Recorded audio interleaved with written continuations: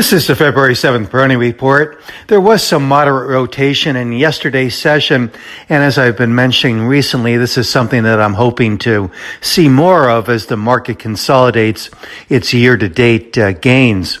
For instance, yesterday the NASDAQ was down 100 basis points, while the Dow is down just 10 basis points. All of that said, the NASDAQ continues to have a very big lead over the Dow Jones Industrial Average and the S&P 500. But still, seeing some rotation here, I think, is constructive for the market in preserving a significant, if not lion's share, of the gains so far in 2023. Also, there are other indications from a top-down perspective. One of the more significant ones, perhaps, is the fact that the Dow Jones transports are substantially outperforming the Dow Jones Industrial Average.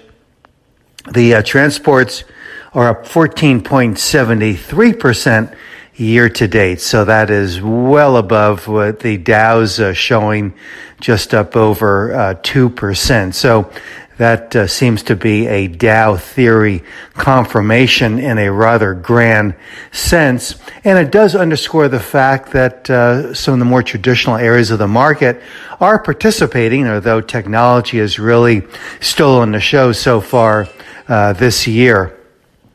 But again, there are other sectors, other themes that are working quite nicely in this environment. It's just that I would like to see more of a balancing out here. I think that would be good for the intermediate term market outlook also.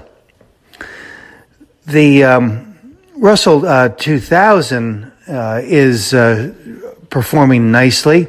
It is not quite keeping up with the NASDAQ, but it is well ahead of the S&P and the Dow, up 11.82% year to date. So that too, I think, is a favorable indication that investor confidence is returning in a significant way.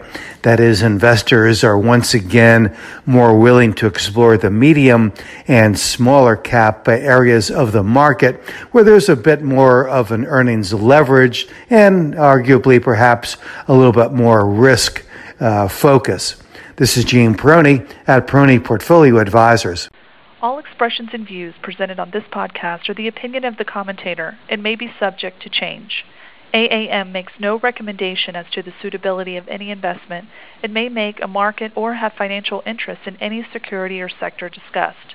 Past performance is no guarantee of future results.